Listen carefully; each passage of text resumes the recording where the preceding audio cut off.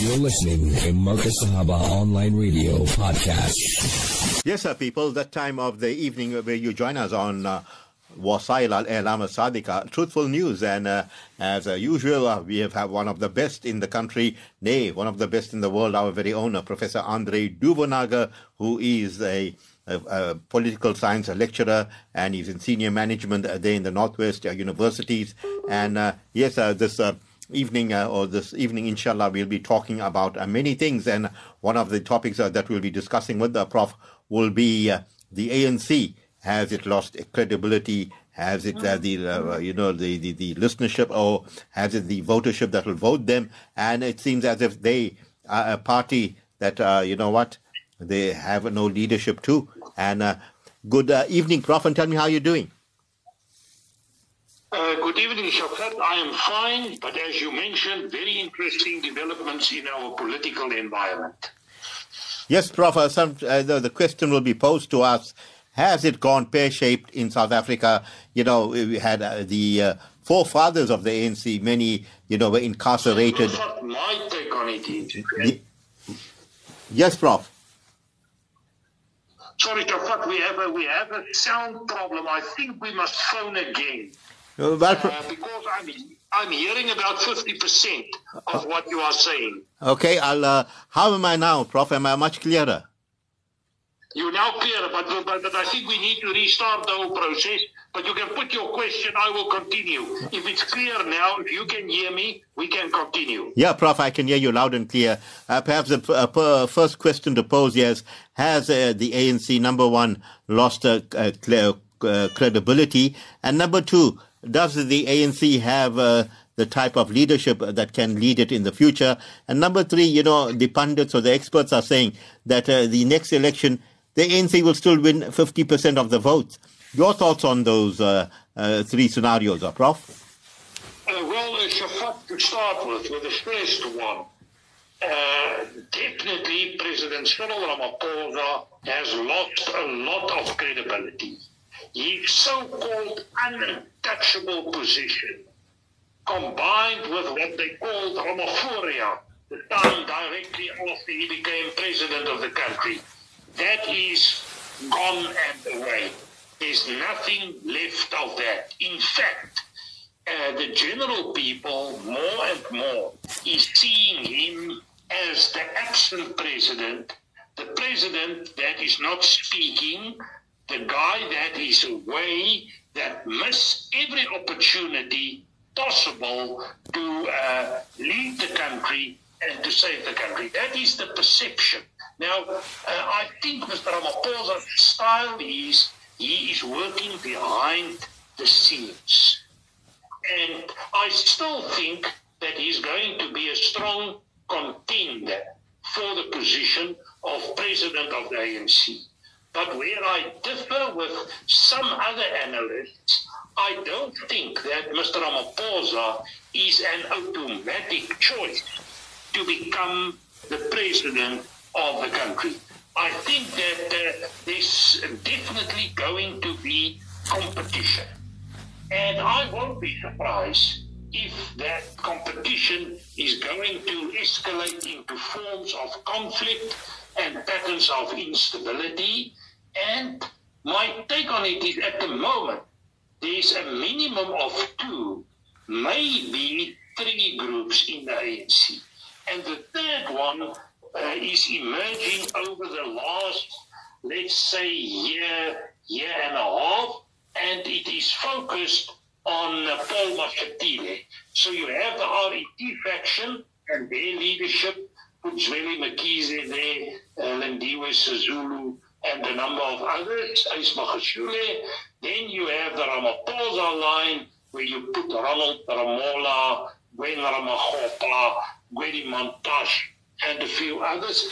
And then you have the Paul Mashatile group. I think Didi Mabuza and Lono Molloy, the current chairperson of the ANC in Northwest, is a lot closer to Paul Mashatile. And I heard rumors, Shafaat, in my world, nothing is absolutely concrete and finalized. but I heard rumors that there's negotiations going on between the Paul Mashatile group and the REP group. If that is the case, this is indicating high levels of danger for Cyril Ramaphosa. And then from other sources, I am picking up that this may not be the end of the scandals. We may see more palas. So I am concerned about the position of Ramaphosa. I'm not saying that automatically he's going to lose at the end, win at the end of the year, or lose at the end of the year. I think this is a very 50-50 contest, and it can still be changed towards the national conference. But at this point in time, things are not looking that good for Ramaphosa. He's going down. The question about leadership. It is absolutely clear to me that the ANC on all levels has a lack of leadership. I cannot find strong leaders. And the best way to see that is the impact of an outsider in the name of Julius Malema on the structures of the ANC. To me, that is an indication that things are not going well. And I understand, and that's also info, that there is negotiations going on between the REP forces and Julius Malema's EFF. And I understand that people like Tokyo Sekwale, Matthew Sposa, and others may be involved in that negotiations. So there's a lot of politics, there's a lot of intrigue, there's a lot of conspiracy going on, but there's a lack of leadership. About the third question, that is the surveys. I have read about 3 surveys. One survey is giving the ANC 37-38%. The other one is the Ipsos Markinor one, 42%. And then there's another one giving the ANC around 50%. Now, Shafaat, if we look at the general local elections and you look at the national outcome of the local elections, the ANC received 47%. And I believe this is a relative accurate scenario. What I can pick up is that the ANC support is definitely not picking up. It's rather going down. So I will be, at the moment, if you ask me where I think the ANC support is, I think it is around 45%. But when we look at the end of the year, the national conference can be a complete game changer. And it seems to me that there may be a catch-22 or maybe a catch-33, where you cannot accommodate all the interests of individuals, and that a sort of a breakaway, a cope type of thing is possible. And it's interesting that Matthew Posner recently on a television interview referred to this. And to make the picture even more complicated, Shafaat, is Thabo Mbeki's reappearance in on Ramaphosa. What is his agenda? And now this guy, Julius Malema, came up with a very interesting statement. And that statement is saying that Thabo Mbeki is supported by no one else than the ex-state security guy, Arthur Fraser. Now, Shafaat, that is the environment we are in. It's complex, it's dynamic, it is unpredictable. But it's not automatic that Ramaphosa will come out here on top. At best, it's a 50-50 thing. Now there's another dynamic you need to consider also. And I just had a conversation with a leading newspaper in South Africa literally moments ago. And the question to me is, what will happen if senior politicians will be arrested? Their information is that the National Prosecution Authority is going to act more than the Brian Molefe Singh people. They are now taking on senior politicians. If that is happening, what dynamic will this have on the ANC and all these integrated, related groups, which is in essence a mafia with a number of family conflicts. Yes, sir, Prof. Then we're thinking about, the Pala issue, and our president has been questioned in Parliament and he refuses to answer questions, Prof. Perhaps many saying he's digging his hole deeper and deeper, and soon, there'll be no CR because of his silence. He doesn't want to talk, and he says, according to his legal advisors, he shouldn't be talking. What's your views on that? Well, Shafaat, he is really in a very difficult situation between the devil and the deep blue sea. If he is not talking, people are questioning him. They are questioning his legitimacy. And then we know he's not the guy that likes to talk.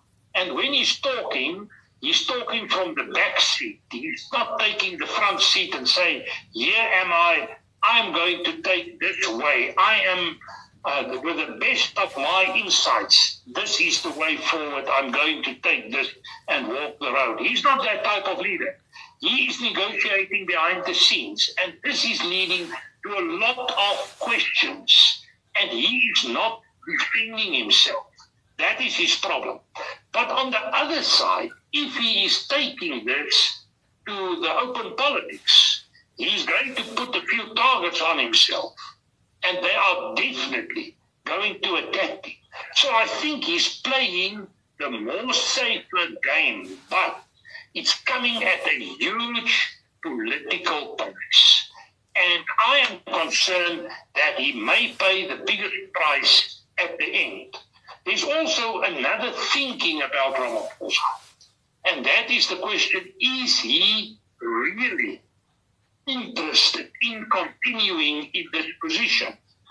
If I have the financial support, he has a lifetime is 60, 70, 80 years, 90 years, if you are very, very, very lucky. Will you take the rest of your life trying to deal with solutions to this huge problems, or will you enjoy your life somewhere else? And some people are saying they believe if the pressure is too high, Ramaphosa will leave. That's not what I am saying, but I have heard that perspective in the academic debate about the future of Cyril Ramaphosa. There's another, the Minister of Justice, Ronald Ramola. He's making a statement, and he says, if you look at Julius Malema, he's flip-flopping. One moment he says Paul Mashatile is, not good, and next moment he's backing him. And he says, this is not right for the country. But many have said that Ronald Lamola, he has aspirations of becoming the next vice president of the country. Your thoughts on that, Prof? Yes, Shafaat, on the Ramaphosa slate, he may be competitive for the position of deputy president. And we know that he is a solid guy. He's a relatively quiet guy. I think he has a bit more integrity than what I have seen in other portfolios in cabinet at the moment. But the problem, and we have seen that with that interplay between him and Julius Malema, he doesn't have the dynamism and the charisma to deal with Julius Malema. It's like to put a gentleman on the street and ask him to fight with a street fighter. That's an unequal game, and I cannot see Ronald Lamola winning that game. I think this game is going to be dirty. And when the game is dirty, there's no one better to fight the game than Julius Malema. The two guys, Ronald Lamola is by far the better one. But I think for Ramaphosa to survive, he would have to make huge compromises on the level of deputy. And I don't think Ronald Lamola is fitting the power base that well. I think it will be better to go with people like, for example, Paul Mashatile, or maybe even Didi Mabuza, or one of these other influential characters that can bring support to the conference. I am not reading Ronald Lamola in that position, although I also have heard his name in some quarters. But I think when it comes to the position of deputy, there are some analysts arguing that let's take the point that Ramaphosa is going to make it. And then the huge fight is on for deputy president. And we know that the ANC is making compromises. That is why Julius is shifting his power base. Look at what Supramo Mopelo did with the provincial conference here in Northwest. He should have stand as a candidate for the chairperson of the ANC Northwest. But when he came to the day, he saw he had limited support, and he gave his support to who he believed is the strongest candidate, Nono Moloi, and he repositioned himself in that line. The same happened with the previous premier of KZN, Zigalala. He repositioned himself to a position of MEC. So we are getting, today they are standing here, tomorrow they are connected to someone else.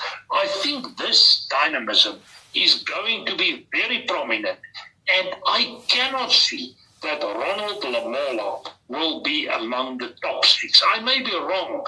At this moment, it is an open horse race in many ways, but I can't see Ronald Lamola there in terms of seniority, in terms of his support base, competing with some of the other leaders.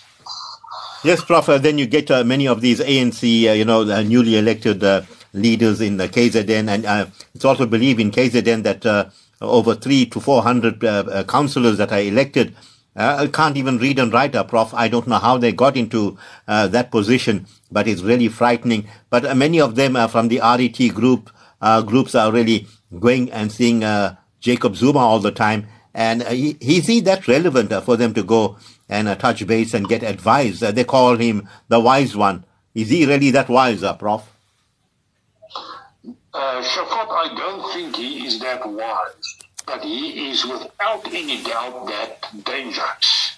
And he can disrupt South African politics. And we have seen that in a way last year, July, with the violence in KZN Phoenix and going up here to the area of the East Rand and so on. So Shafaat, he is a very dangerous person. Without any doubt, he is mobilizing. I understand that he is still in the process of mobilizing. At the grassroots level, he has support. About your comment that people can't read and write, yes, you're absolutely right, Shafaat.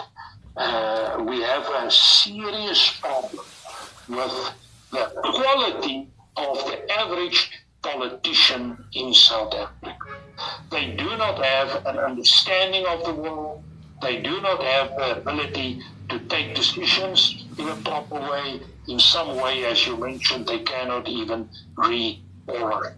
But that is not to say that they cannot be elected. You can even be elected if you are corrupt. And that is saying something about the constituency in South Africa.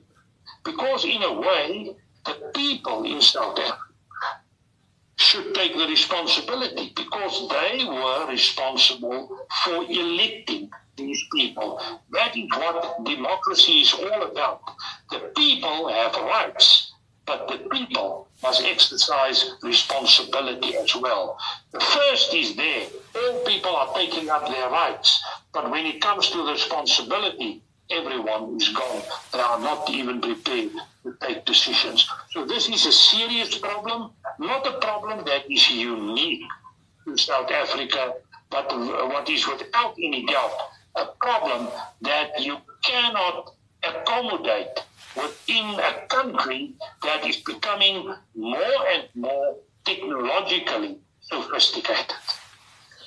And Prof, what is more worrying is, we talk about these are councillors that are being compromised, that cannot read and write. What about those that are being employed at municipal levels?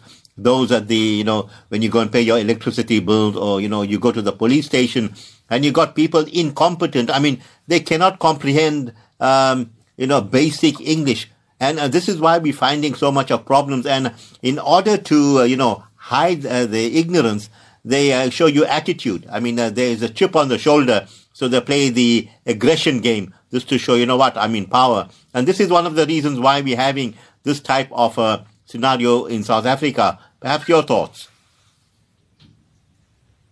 Yes, Shafaat, there's no doubt that we have a huge number of incompetent people. And in a way, there is no way that this system can survive or maintain existing levels of service to the community. It will be going down all the time and all the time.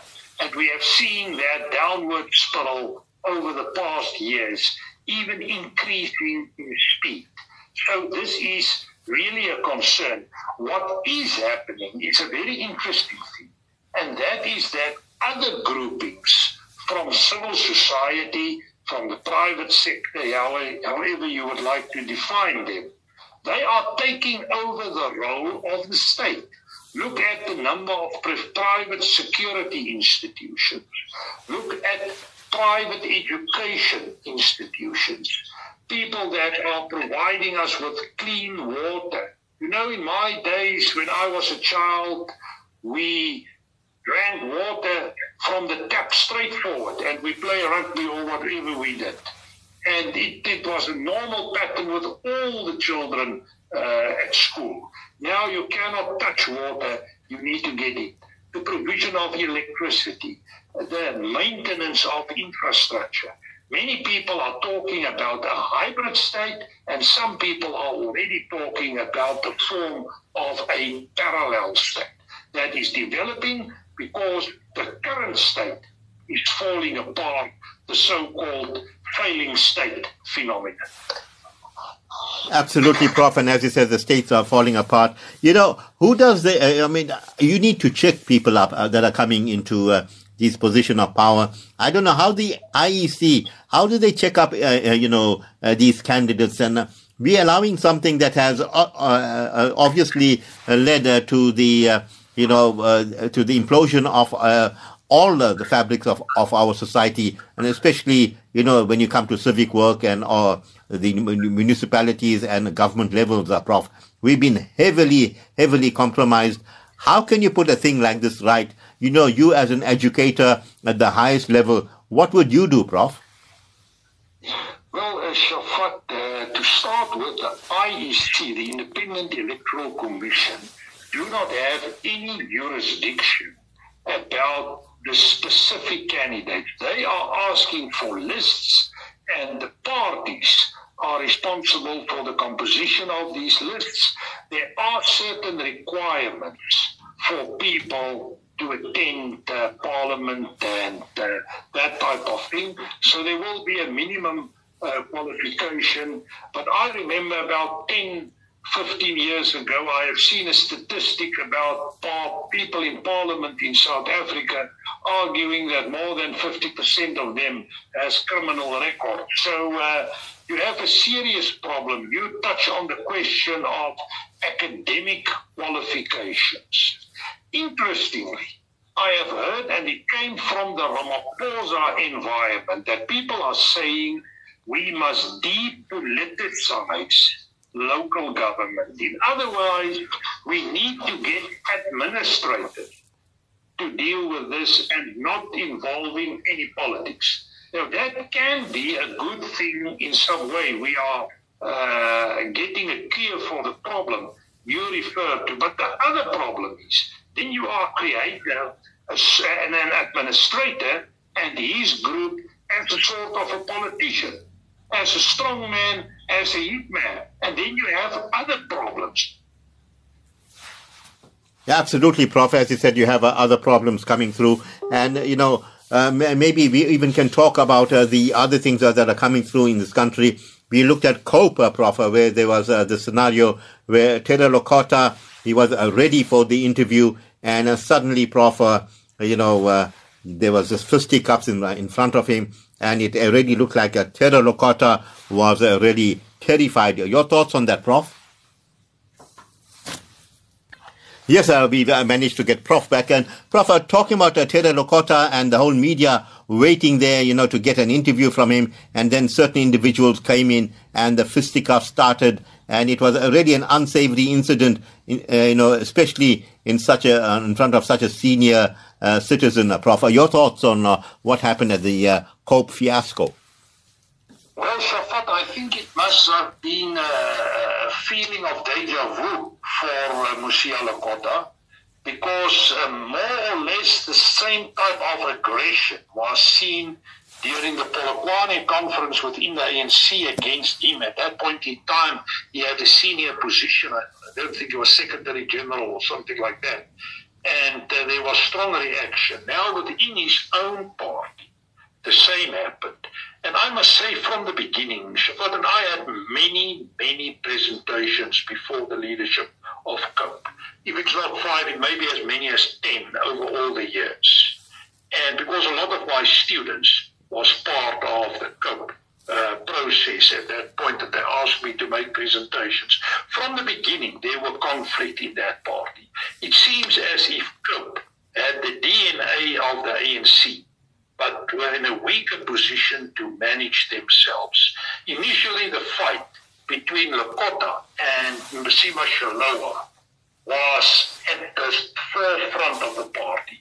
At one point in time, the party had, I think it was tens of millions of rands fees they need to pay for attorneys for that internal fight. The party couldn't afford it.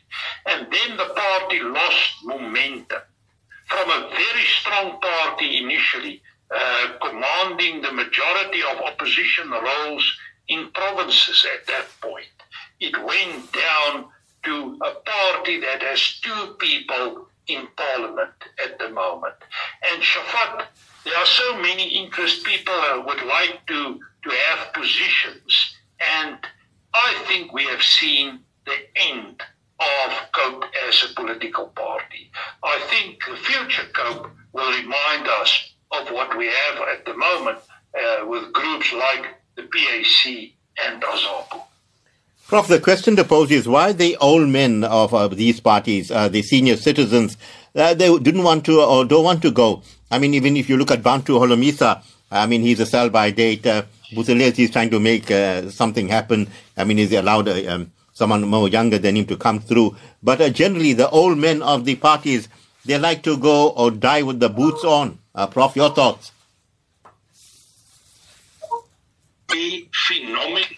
That is a phenomenon of politics, that older people are keeping positions, and specifically in the ANC, you have these pecking orders, and when you came out on top, you try your utmost to keep that position.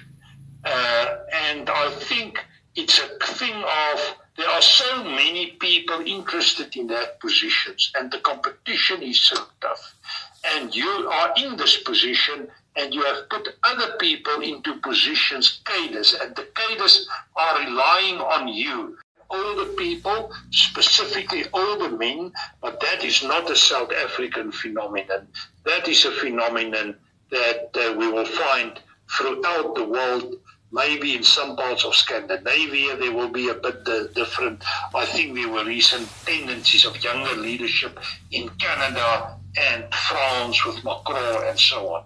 So I think, generally speaking, it is the politics of the elderly, and they are still prominent, and I cannot see that changing very easily.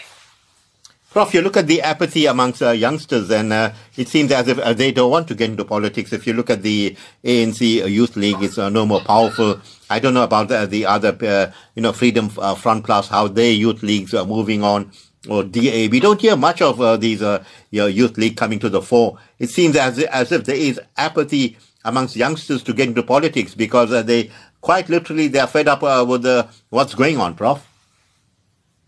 Shafaat, the biggest tendency since we start with general elections in South Africa post-94 is the tendency of political apathy. Now, in a way, I can understand it when it is the minority groups and they said there's nothing we can do about the situation, etc., etc. But the interesting fact is it seems as if this is an increasing tendency among black people. And I'm hearing more and more about black people that want to leave the country. Already in the white community, we know that a huge number of people already have left the country and are still leaving the country. And these people are sometimes some of the best skilled people we have. So it's a huge loss. And that tendency is also spreading to your black communities. And I think it has a lot to do with the absolute disaster we have in South Africa with the government and governance of the ANC. And the country that is falling apart, people that are losing hope. And I can understand that people will look for greener pastures. We saw what happened in Europe, people fleeing the African continent in strange ways, trying to end up in Western Europe as an outcome of this. And if we just think about one demographic figure, that the population in Africa will increase in the next, I think it is about 15 years. It will increase with about 1 billion people. Where will these people go? If they are not going north to Western Europe, they will go south to South Africa. Shafaat, and this is going to be a huge, probably, situation that will be extremely difficult, if not impossible, to manage. Then you look at the government and you look at the Dudula movement, Prof. They moved into hospitals now, really asking patients for their identity and whether you're a foreigner or not, and demanding that treatment should be given firstly to South Africans and so forth. And many have said the government is not doing enough to stop this type of madness from going on. Is there a sinister, motive behind the whole thing? And Prof, perhaps the important question to ask: these foreigners, are they, impacting positively or negatively in the, South African landscape? So, to start with, I think there is political capital for groups fighting foreigners, creating in foreigners an enemy and gaining political capital on that basis. And I think this is without any doubt happening. But if we look at the situation, where is the main problem? It is illegal immigrants coming to South Africa. We cannot safeguard the borders of South Africa. That is the main problem. It's about territorial integrity, which we do not have anymore. Now these people are ending up, and according to one of my students, we are talking about 5 million people that are illegally in South Africa. And yes, these people are going to need services. They are in a way contributing to the economy, but they are also contributing to violence. They are contributing to criminal activities, etc. So I think when you come to the point where you must assess their contribution, I think it is both positive and negative. But my honest take is I think it is probably a bit more negative than positive. But that doesn't give the people the right to act against these people on individual basis, attacking them in the streets, plundering their shops, etc., etc. That type of looting is just not acceptable. To me, that is becoming more and more an environment where we look at mob violence, xenophobic tendencies, vigilantism. And to me, this again is an indication of the legal system and the system of policing that is falling apart, and that is at the core of any state. So to me, that is not a fight in a hospital. It is a problem of the state as state. Absolutely, Prof. And, we talk about the borders of South Africa. I want to know from you, Prof, any other country in Africa, would they tolerate such a situation where, over 5 million people just cross your borders, open up business like wherever they want to, and to do whatever they can? And plus, the United Nations, the refugee thing, I believe they give each one I'm not too sure, was it $100 a month or something for that, and or maybe more. But South Africa really was not only a target from the people of Africa, people from the subcontinent and the other parts of the world got onto the bandwagon and came here like in a frenzy. Prof, your thoughts? Well, Shafaat, yes, it depends on the historical context you are using this. I think some people will argue that they can come to South Africa now if it was the right of the white settlers to came back when young van Riebeeck arrived. So I think it's going to be controversial in terms of historical timelines. But generally speaking, the core task of a state is to provide order, stability, safety, and security to its people. And that people are the citizens. And if you are a citizen of a country, you have certain rights, but you also have certain responsibilities. At the moment, we are busy destroying the state. And the reason why there's 5 million people in South Africa illegally is because the economies north of us in many ways are dysfunctional, and in other ways people are allowed by civil servants and politicians to enter this country on an illegal basis. So again, it's a problem with the state as state. And at the end of the day, what is happening, me and you become responsible for our own safety and our own security. And at the end of the day, if you are in a black community, you become dependent on a warlord, and the whole state system is falling apart, and that is what we call the weak state, and in some cases, the failed state. Yeah, Prof, I'm thinking aloud here. Muammar Gaddafi called for the United States of Africa, and he said, you know what, I'll be its first president, and he gave a blueprint and so forth.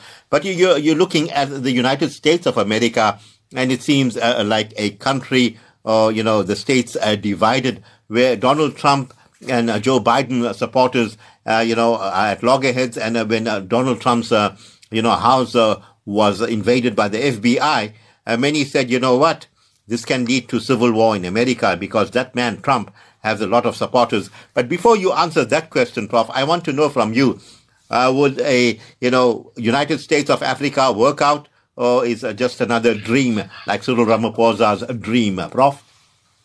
Well, Shafaat, he's not the only person with that dream. That dream came from the period of decolonization with the Pan-Africanism, Kwame Nkrumah, Julius Nyerere, and all these people.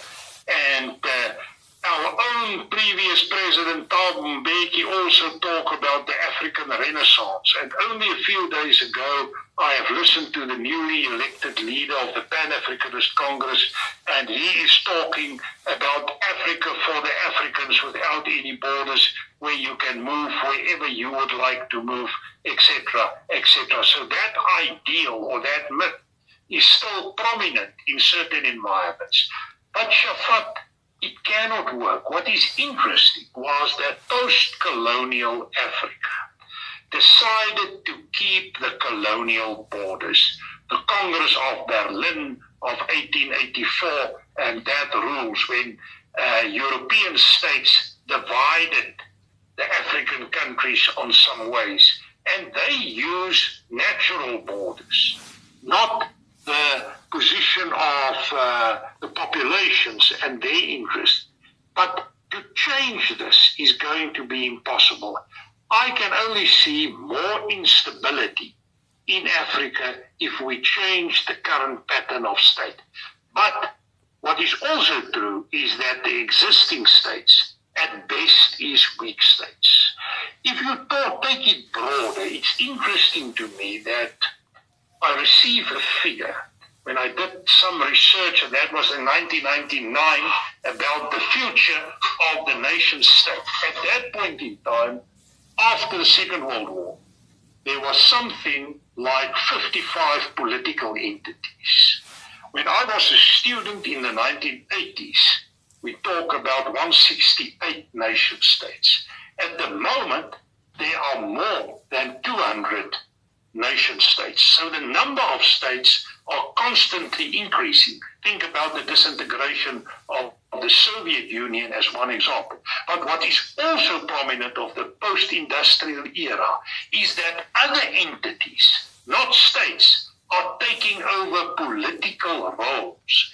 And in some way, the world is looking more and more to the period before the Peace Treaty of Westphalia, 1648, where we had diverse and complex political institutions governing the world.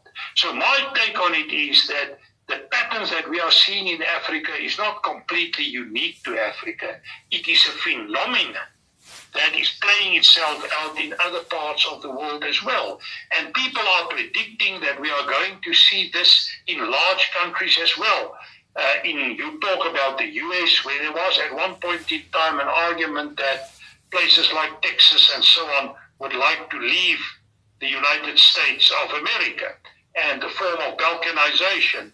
The same I have heard about Mexico and Russia and China and Brazil, all your big states. And at the same time, we have seen that Chinese populations are occupying many states in Africa. So there are major changes going on, and I think with a population that is growing the way it is growing, we must expect the reality that people will relocate in some way and that we will see a lot of conflict, violence, and that borders are not going to be as strong as it was during especially the time of the Cold War. Yeah, Prof, we're talking about, when Jacob Zuma was sent to jail, for not obeying Zondo Commission and for disobeying, coming to them and so forth. There was an insurrection. Now with Donald Trump, I want to see what is there as a similarity. If Donald Trump, maybe they want to have a trumped-up charges.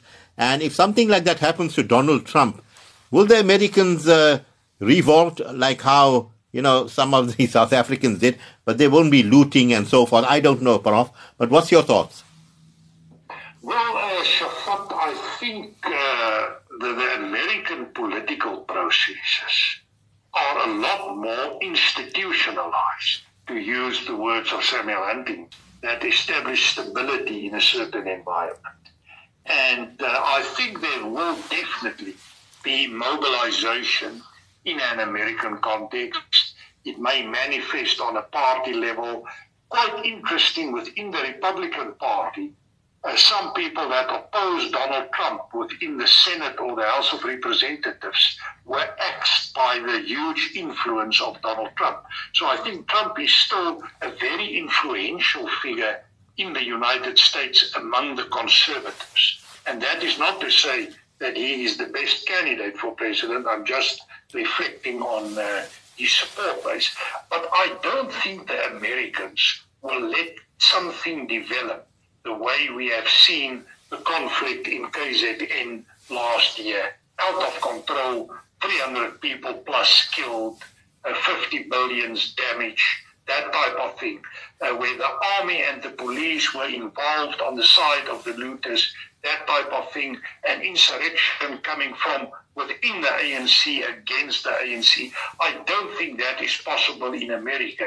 However, it will be very interesting to see what the FBI is going to do about Trump, what will their findings be, and what will the outcome be of all of this, because I think it can have a very negative outcome.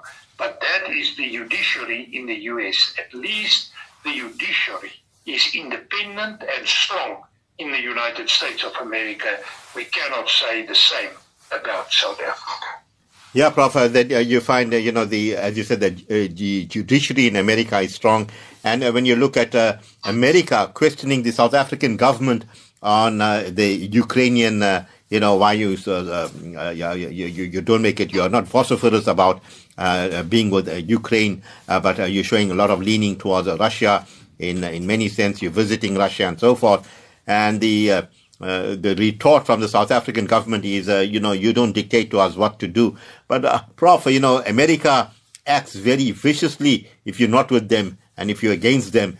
Any repercussions? Do you see them, implementing any plans to, give South Africa a lesson, like how they did for Imran Khan, when he visited Russia and, showed leanings of buying from Russian oil and gas. Prof, your thoughts? Well, Shafaat, what we can say is that politics is not working with ideals and norms and goodwill and friendship. Rather, politics is about hard quantitative interests, which you can measure in some way. And yes, sir, Lucolo, we seem to have lost Professor there. Let's make plan B. And perhaps there's a clip that we had on George Galloway talking about ghost accounts and many other things there. So perhaps, we could put that on, Lucolo. Let's go for it. Not affiliated to anybody media. I'm not even getting any wages. And therefore the answer would have to be no. And when the second question was, well, why have you still got Russian state-affiliated media attached to his every tweet? Whether it's about Manchester United, the birth of a granddaughter, the beauty of nature, or about politics, why do you stamp it Russian state-affiliated media? And as a result of that stamp, why have you ensured that only 10 to 12% of his 441,000 followers ever see any of his tweets? Collapse of Stout Party. Twitter better settle with me out of court and quickly, because I'm amassing quite a dossier here about the owners of Twitter, including the Saudi royal family, about the Elon Musk affair, about the level of ghost accounts being boasted by Twitter, about the number of bots, about the foreign government penetration of your company, where you're dancing to the tune of governments like the Saudi Arabian government, like the Israeli government, like the Indian government.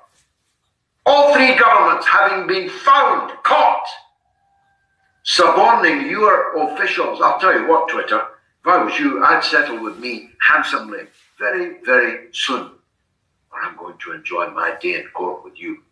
That I promise. I got to a time when you had to wait for the history books to vindicate you. Now, in the speed of media in this era, and the number of clever people that we have on our side means that you get vindicated in your own lifetime. You get vindicated when you still look roughly the same in the picture as you did when you made the initial revelation. If I wrote, as I might, another autobiography, my first one was called I'm Not the Only One. This one would be, I was right about everything. I was right about virtually everything, certainly everything important. And I lived to see that proved. Thanks to God, of course, but thanks to those of you who loyally supported me throughout. Thanks, Cameron, for that. But I'll never cross a picket line, whatever it's about. Smuggling child brides for ISIS in Syria. Do the Canadian people care about this? I'm asking that. Let's see what else there is. This man, I don't say his name, I refuse to say his name, who murdered all these children in the Manchester arena, was a ticking time bomb constructed years before by the British government, by the government of Gordon Brown and the government of Theresa May, both of them. Constructed a terrorist cell in Manchester, a city extremely close to my heart, where some of my children live. This terrorist cell was assembled there by the British state.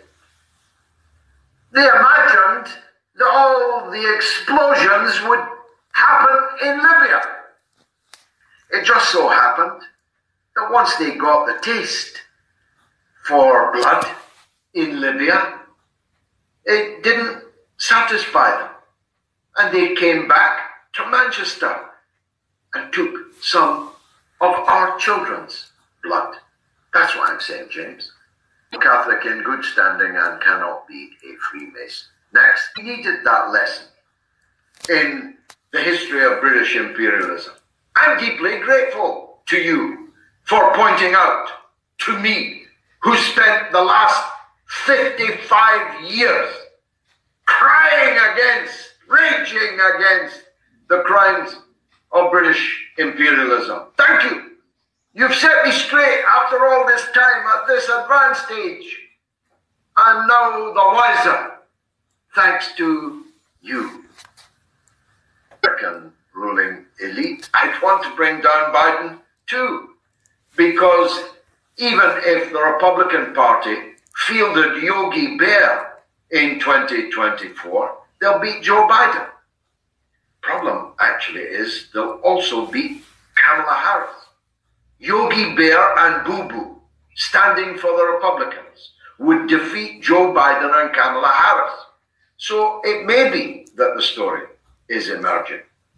But if it looks like a duck, walks like a duck, and quacks like a duck, it's probably Joe Biden showering inappropriately. Fascinated me already. So Gayatri, I'm sure, will take note of that name and we'll try and follow that up.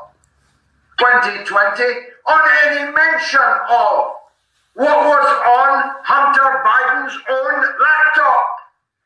Pictures of himself were banned. And we know now from one of the people who banned them, an American journalist and editor, banned them. He openly admitted on television. Joe Biden sacked from his job because he wouldn't stop investigating Burisma, the company that paid Hunter Biden $50,000 a month for not working for them, just sitting on their board. You thought all that was bad. Well, you've not read Joe Biden's daughters. The leader of your free world? Is this the man that you're following over the cliff, destroying your own economy so that he can have a proxy fight with Russia? Is that the Joe Biden that you're following? If you are, if you do, there's really not much I can do for you. If you're not, you need to tell your neighbors. You need to tell your friends, your workmates. You need to tell everybody that you are in touch with that the United States of America is run by a degenerate crime family. The Biden crime family, who may indeed have been engaged in crime in the United States of America. I just finished a magnificent HBO series called We Own This City, starring the incomparable, brilliant actor who surely will win the Best Supporting Actor award for television in this coming week. Sure. Exploiting, terrorizing, that's what the plainclothes police in Baltimore did to the people of Baltimore, and it's exactly what the people of the world are now suffering from the United States, its armies, its government, and perhaps above all, its CIA, the new darlings of American liberals and progressives. This is the Galloway Show.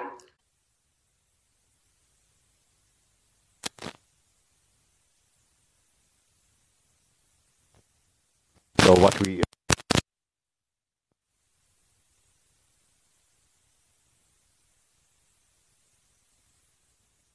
Yes, I hope and pray that you really enjoyed the program, and I must thank Lucano for lovely engineering, and keep it locked on to Marcus Sahaba for beautiful programming and a lot of knowledge coming through from the team and I. Till we meet you again, we bid you Assalamu alaikum wa rahmatullahi wa barakatuh.